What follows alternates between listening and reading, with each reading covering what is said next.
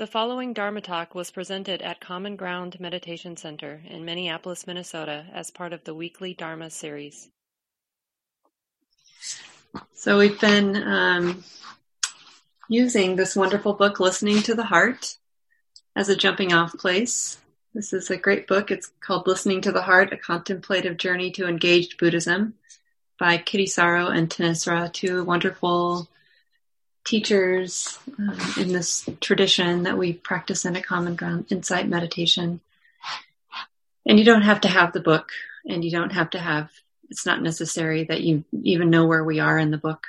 But I just mentioned that in case you're interested in the book or what you hear tonight interests you and you'd like to get it. You can order it online. You could ask Moon Palace, a local bookstore in Minneapolis, to order it from you, and probably many other small bookstores would be willing to do that in your neck of the woods.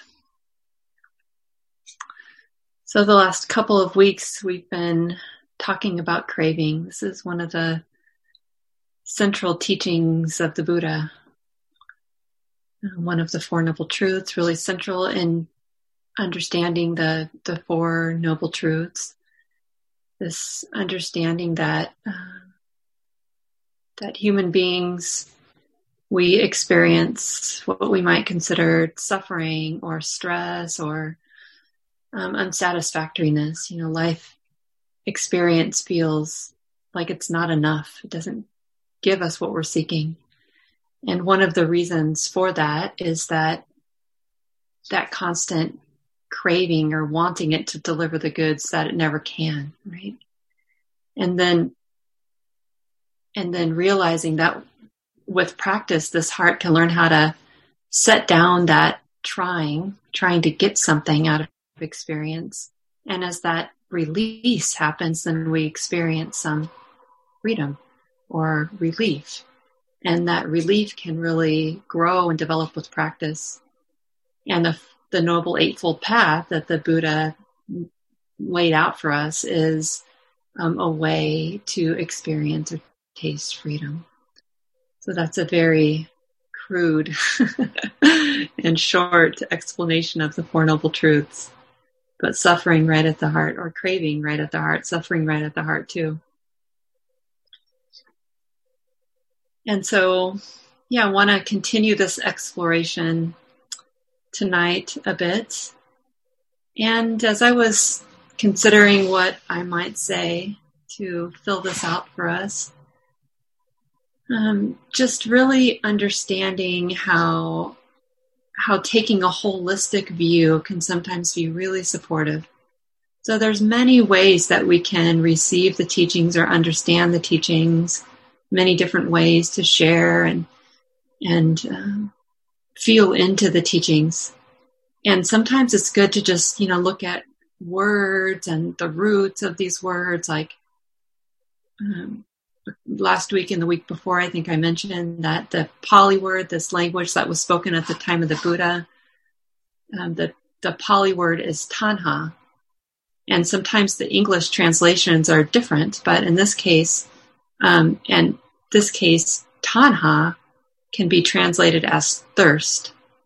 And so tanha is the Pali word for craving. And that word thirst kind of gives us a sense of what the Buddha is pointing to here. That biological want, right, almost feels like a need for something.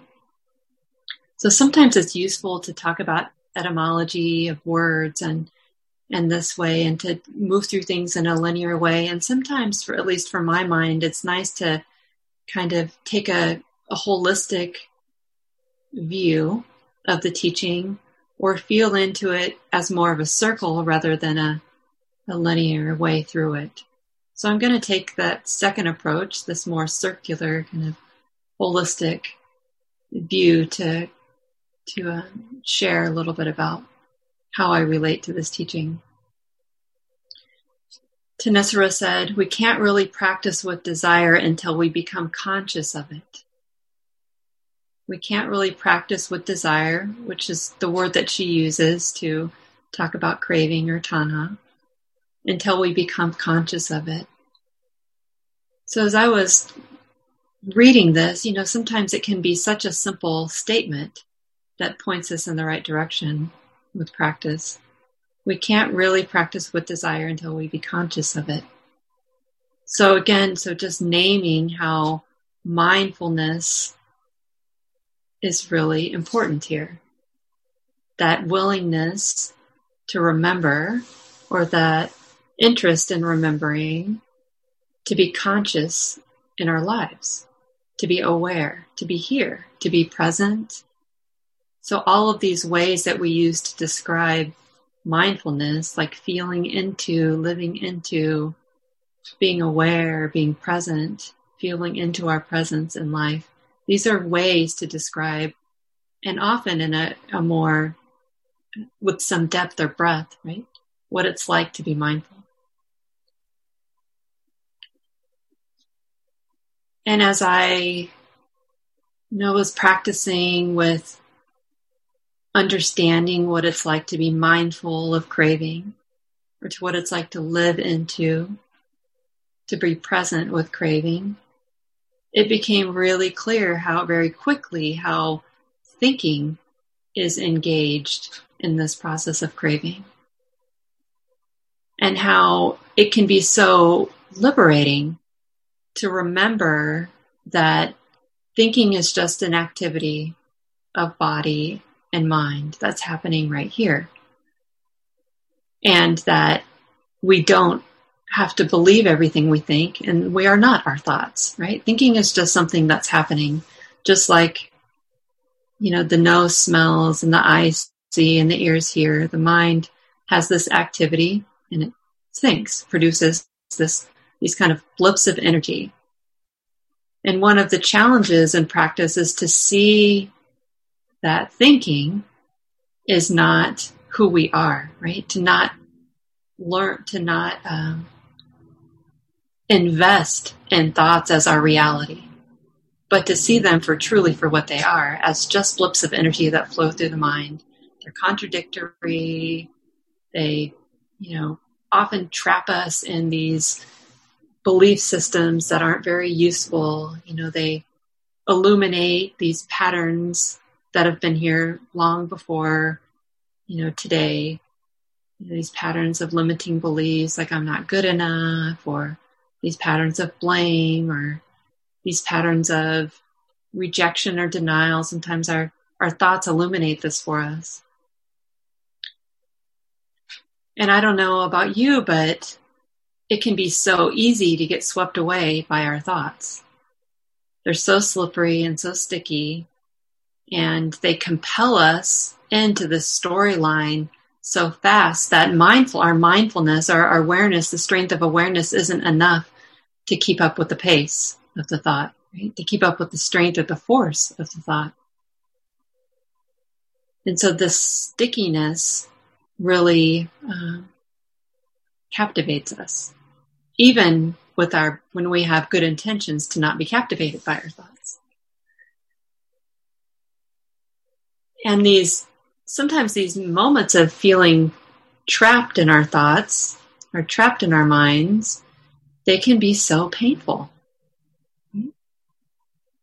And really a force to be reckoned with.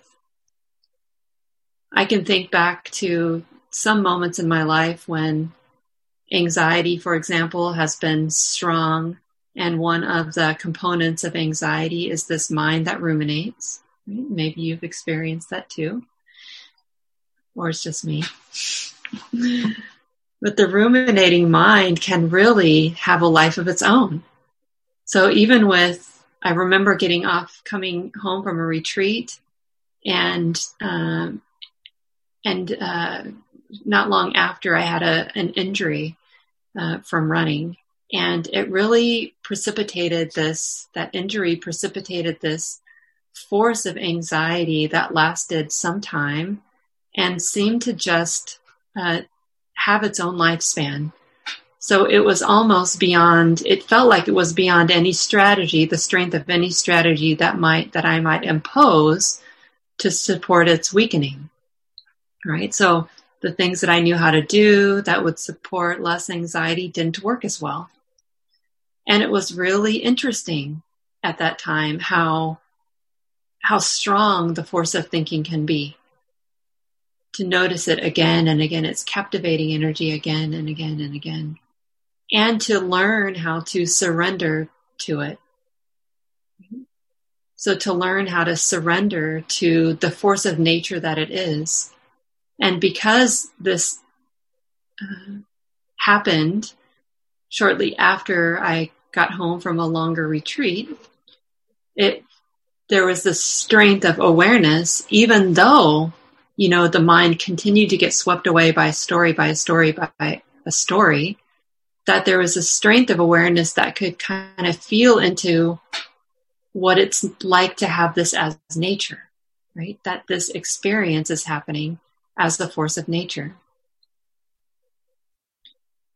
And so as we lean into thinking, lean into understanding what it's like how the thinking mind is involved in this process of craving, this is a good example here, that there can be ruminating and still some awareness that this is nature, that there's some wisdom here that lets us know this is nature and it is being propelled by a force, even though that force doesn't feel stoppable, right? Even though that force is going to continue on the way that it will. And these moments in our lives, and this might be one of those for some of us right now, as we are, living the way that we are and dealing with what we're dealing with in the world, with the election coming up and coronavirus doing what it's doing. And here we are living in a lot more isolation than we're used to.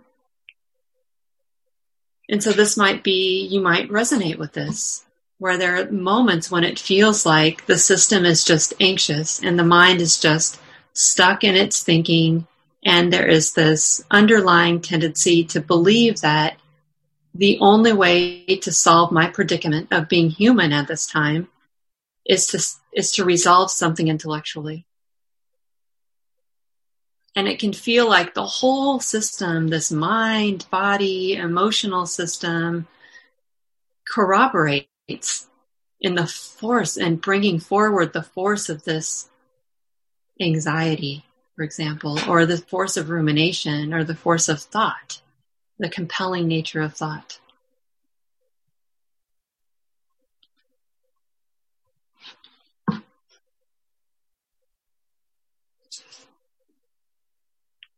But the beauty of practice is that we can learn to not invest in these thoughts. And even when they take us for a ride, there can still be a force of goodness, and I might call mindfulness a force of goodness, or awareness a force of goodness, if we can learn to recognize it. And with that recognition that, this is a force of nature that's having its way right now, the mind that thinks like this, or that gets swept away in fear or anxiety or whatever the case, then there can be a little relief, because there's a bit of relief from that craving that propels all that forward. So the beauty of this practice is that we can learn to not invest in these thoughts, even in subtle ways, these mind creations, and in these moments when there's a lack of investment, when there's a little less investment, a little more space, a little more awareness, then there's some respite there. Even while this heart is churning and it's unpleasant and pleasant emotions, even while the world is unchanged in its problems, right? There can still be this a little bit of relief.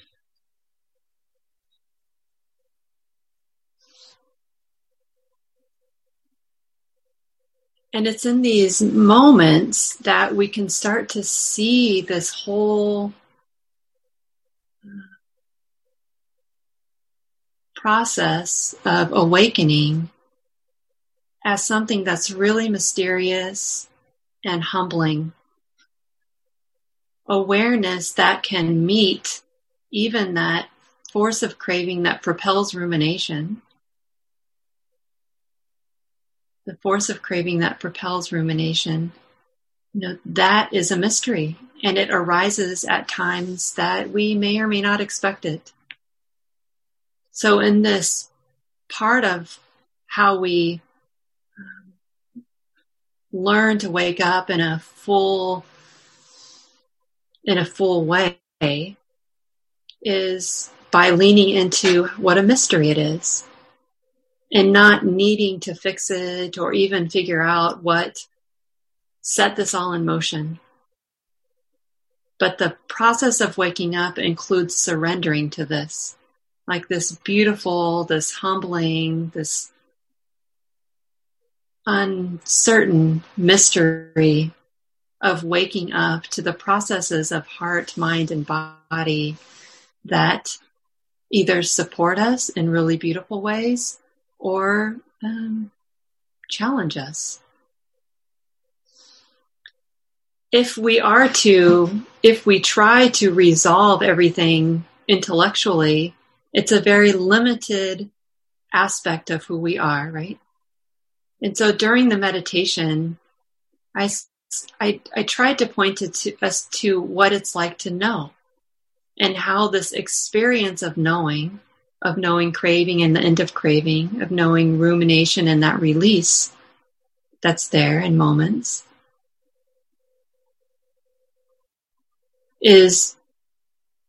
requires our entire system, right? So it's not some transcendent place that we go to or some intellectual understanding, right? It involves the body and our intuition and our emotions. This deep listening that we might do, that Tanisar and Kittisaro talk about again and again. Deep listening is about really connecting with full presence to see if we can understand something about what it's like to be human, about what it's like to surrender to the mystery of our humanness. Some of you know that, and not everybody, but in May, my mother-in-law passed away, and my partner and I were really fortunate enough to be with her for a few weeks, or a couple weeks before she passed away, and then for several weeks after. And if this was a real poignant example for me, that if you would have asked me how I was relating to my mother-in-law's dying, intellectually I might have responded with some very basic things like, oh, I'll miss her, or I'm concerned that what it will be like for my partner to miss her, or she won't be in any more, the body won't have any more body dukkha, something like this. But that's such a limited way of describing the whole experience of being there with her. It was such a beautiful and deep experience beyond words to be present and to bring some full awareness to this experience of dying with another human being in relationship with other human beings. And really beyond what words could describe or what the intellectual mind could come up with. Something that felt like, I tried to, in moments afterwards, months after, it's like, talk about what that was like. And I continued to find it really hard. But I found myself gesturing in ways like it was expansive. The experience felt expansive. And sometimes the tears would come as I would feel into what it was like to be there. And to be there with this letting go that was happening for all of us. This letting go of craving, this letting go of clinging to the body, this letting go of clinging to another human, and watching the system and each other's systems go through all the flavors of yes and no that's there. Yes, accepting what's happening. No, not accepting it now. The layers of grief.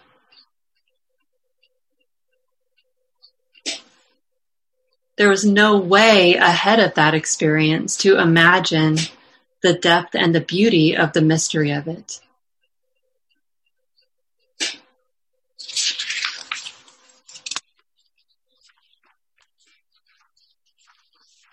So on a real basic level, we live as if our thoughts are some kind of truth.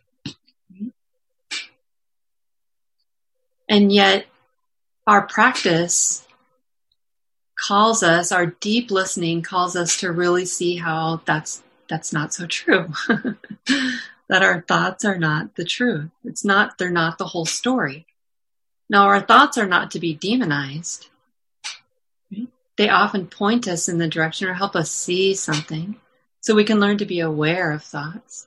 But we want to see this total experience, use our awareness practice to really feel into presence in a deeper way. And just some examples of, how simple and surface the thoughts can be. We might be able to narrow them down to simple phrases like I'm bad or you're bad or I know something about how we should do this or you know something about how we should do it or that's not the right way. And it's such a simplistic, if you think about applying those statements to any human being or any social problem, you can see how very simplistic, utterly simplistic and silly it might be to apply a thought or a series of thoughts to figuring out a way forward. And as I think and feel into what we need right now as a collective, it really seems like the creativity, the full breadth of creativity is called for. And that our way of connecting and finding our way back to some loving presence with each other, some protective, loving presence with each other. That I could add more words to that to fill out. You can see how that, protective and loving are, that's even not enough to describe what we need to come together, to take care of each other, to learn how we belong to each other. But these simplistic views are hardly it. And as we figure out our way forward, we will need to change course, right? We'll need to understand and continue to understand and let things evolve. Realize that life is changing, human beings are changing in every moment. And in order to know how to move forward, we're going to have to accept that as the law of nature. This is one way to know impermanence. And the only way to feel into some of these deeper truths that we can feel right here in the heart on at the level of like this system, this individual system, and that we can also feel on the collective level, is by connecting with our moment-to-moment mindful experience of this simple sound, breath, body. It's like this. And it's through this connecting on a really ordinary way that the system grows in its capacity to have that deeper presence, to feel into the mystery, to feel into the humility that's here as we move forward.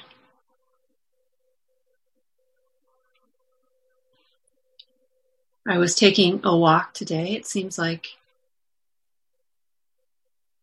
at least the insights that I can remember, many of them come while walking. It's a really useful mindfulness practice for me, and perhaps for many of you too. And just, again, being with life in a very ordinary way, feeling the sun. It was nice and sunny this afternoon, and my dog was not being resistant to the walk, and I was happy for her happiness. I was happy for my happiness to not have to drag her down the street a few steps to get her going. The sun and the wind, and just kind of just inviting the system to rest into the ordinariness of the walk, the steps, the relating to this other being that I'm with, and moving, and really understanding that there was a purpose here, that this heart had decided to land in the present moment. That there was some intention there. And it wasn't that I stopped caring about the problems of the world, but it was some wisdom that understood that there's some value in landing and connecting and sustaining that connection in the present moment, right here in this ordinary way. Sayadaw U Tejaniya, a really important teacher for me, has really expanded my understanding of wisdom, of nature, of anatta, this another Pali word that means, not taking things personally. He's helped me grow in an understanding. He really emphasizes deepening our capacity to be aware of changing objects. And this is useful for us in our daily lives, right? Because our experiences are always shifting. One moment we're seeing something, another moment we're tasting something, another moment we're talking, and then we're listening, and then we're making food, and then we're brushing our teeth, and then we're doing whatever we're doing. So our experiences are always changing. A little bit different than if we were on a retreat and we were doing a lot of some more simple practices and living in more simple ways, right? Just sitting, walking. Even then our experiences are changing, but our lives we're living in a more simple way. So I bring Sayadaw U Tejaniya just to remember that he often says something like, it's not a problem for one-pointed awareness, right? It's not a problem to direct the attention to the breath and to invite the attention to remain on the breath, sustaining itself on the breath, right?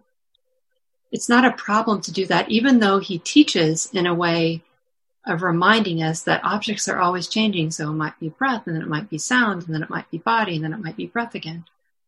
But it's not a problem. It's just important to realize that when the mind has this instinct to connect and sustain itself in the present moment, even if it's in this one-pointed way, but that there's a purpose. There's a benefit. And for us to be clear about what that is. And so this can be useful as we think about how to proceed. Like, how do we live with the conditions as they are and deepen our understanding of the teachings? Sometimes it might feel useful to do one thing, and then sometimes it might feel the right thing to do another. And so as I was taking this walk and really feeling into how ordinary the experience was, I was realizing that the mind wasn't wanting. There wasn't a want for something. Not every moment was pleasant, but there wasn't a craving, a sense of wanting to be better or wanting things not to be this way. And from time to time, the mind would remember that, we're in a very difficult place here in terms of how we are as a collective. And to some extent, it felt okay to allow that to be there. It wasn't like this mind or this being felt like I needed to solve the problem of the world, but it was content to let the world be the way that it is and continue this activity of connecting, of deepening presence.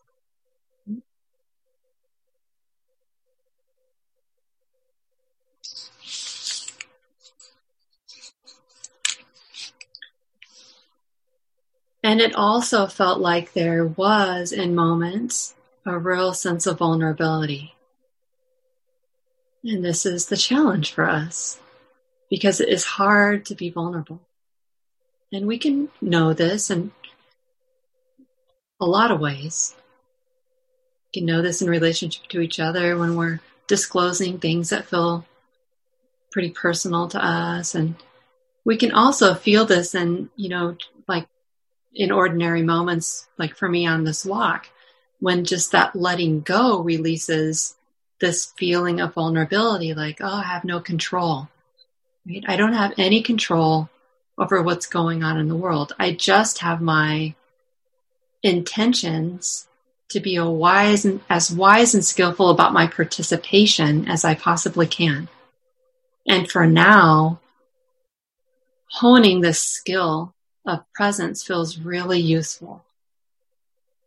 Right? Because I know that deepening my ability to be present, deepening this being's ability to be present, is only going to benefit us.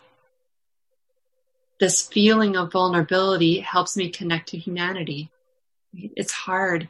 It feels, and I could test this out. Like we could all test this out. In moments of vulnerability, when we understand that, life is impermanent in so many ways. This moment is always changing. We are actually in a process that feels like a state and then another state and then another state, but we don't actually see that life is a process. Awareness is an active, vibrant process.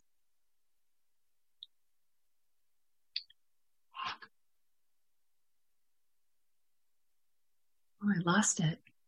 It was so good. It was a good point that I was going to make, and now it's just gone. Proving the point that awareness is a process, and the conditions fade away, and they just fade away. Let's see if it returns.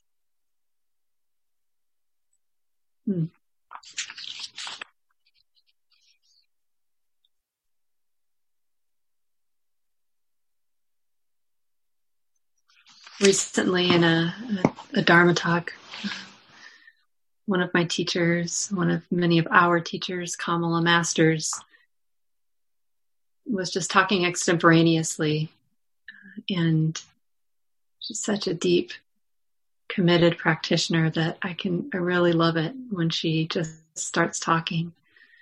She gives beautiful Dharma talks and often is very prepared. And sometimes in these really human moments, I just fall in love with her practice. And she said something like, mindfulness is willing to see itself. Mindfulness is willing to see itself, to know itself. And that really resonated, like, awareness, like this capacity of the heart to be aware. And you can explore this on your own, like, what does that mean? This capacity of the heart to be aware, this ability, like we should know how important it is and feel the strength of the capacity for presence and how that supports life and how that supports our own life, ourselves in relationship with each other, and propels a force of goodness into the world that is really needed. Another wise person in my life often reminds me in moments when she's been a really important witness for me and has often reminded me in important moments that when there is a sense of vulnerability there, she often says something like, oh, you just got so much bigger. It's this capacity to really see the truth, that clarity that's there, that understands something deeply, is a state of expansion for us. And it's in this state of expansion that our energies become creative and we become really useful. We become really useful. It's the limiting, the Buddha, I don't actually, this might have been a paraphrase, or it could be from the Buddha, could be from the Abhidhamma. But it's something like this. Greed may be understood as a maker of measurement in that it imposes limitation upon the range and depth of the citta. The citta is the heart. Greed may be understood as a maker of measurement in that it imposes limitation upon the range and depth of the citta. And if anybody knows that source, you can post it in the chat because I don't have it. But just how how, that this expansive state, this expanse in our capacity to be useful, to generate good, to support each other, to feel into the goodness of our being, to know love, to know compassion, to know equanimity, to know mindfulness, is really an aspect of practice and a result of our mindfulness, our steady Dharma practice, our steady mindfulness. And that when we rely on the intellect, for example, to resolve our predicament or to try to find something, to try to become or not become, to get or not to get, then it's such a limit of our capacity. Greed may be understood as a maker of measurement. Greed, craving, an aspect of greed. Greed may be understood as a maker of measurement in that it imposes limitation upon the range and depth of the citta. So that clenching or that tightening and needing to get something that can often be found in the limitation of this being, right? The limitation of the intellect, for example, and the limitation of craving that is illuminated in the thinking mind often as a real hindrance to the depth and the breadth of our hearts.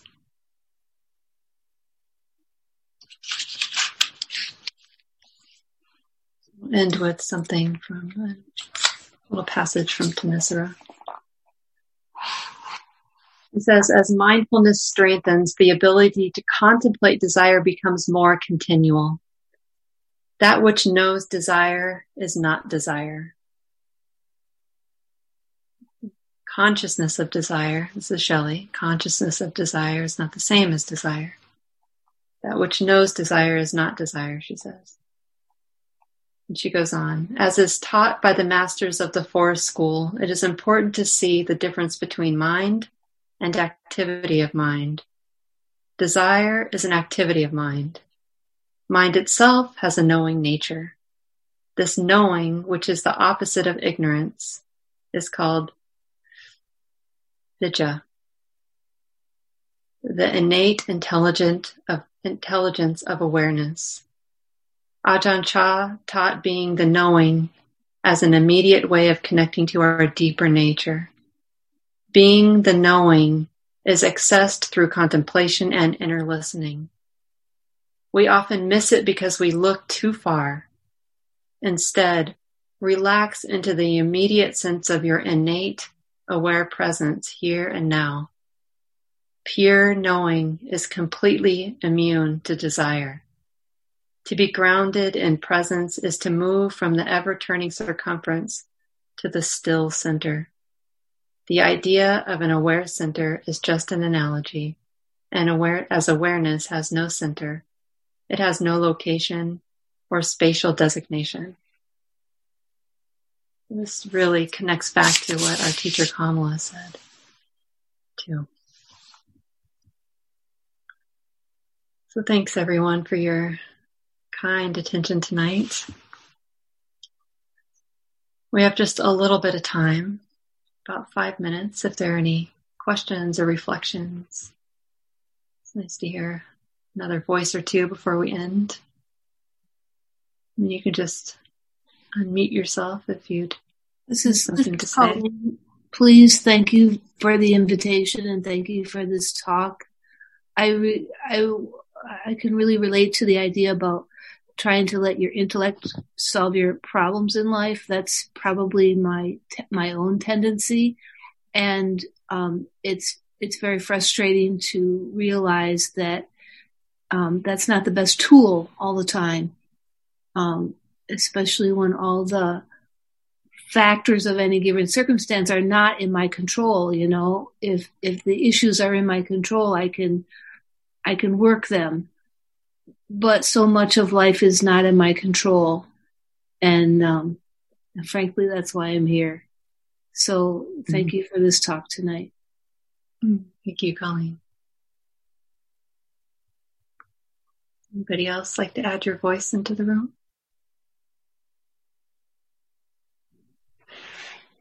Shelly, one thing you said that I'm really taking with me into the next week, and I can't remember exactly how you phrased it, and I wish I did, because it was really just really resonated, but something about how, you may not be always able to control or influence what's going on in the world at, all these different levels, but you can deepen your presence and how you participate. And I just think that's so beautiful and something to aspire to. So thank you for sharing that. Yeah. Thank you, Ashley. Yeah. It almost doesn't matter exactly how I said it. That was beautiful. All right, Patrice. So let's together commit this amazing act of imaginative generosity by sharing the merit. So let's just reflect whatever goodness has come from our being together tonight, whatever benefit, whatever blessings, whatever has come into our life because of this time we've spent together, we would happily, gladly, joyfully share it with others. We would share it we do share it with our parents, our teachers, our families, friends, coworkers, members of our community, persons known and unknown. We share it with the four-legged and the two-winged. We share it with persons who are glad, and we share it especially with those who are suffering. And we just open our hearts to them. May all beings find their way to a path of ease and of peace, and ultimately of liberation. Good night, friends. This talk, like all programs at Common Ground, is offered freely in the spirit of generosity. To learn more about Common Ground and its programs, or if you would like to donate, please visit our website, www.commongroundmeditation.org. Thank you for listening. To learn how you can support the teachers and Dharma Seed, please visit dharmaseed.org/donate.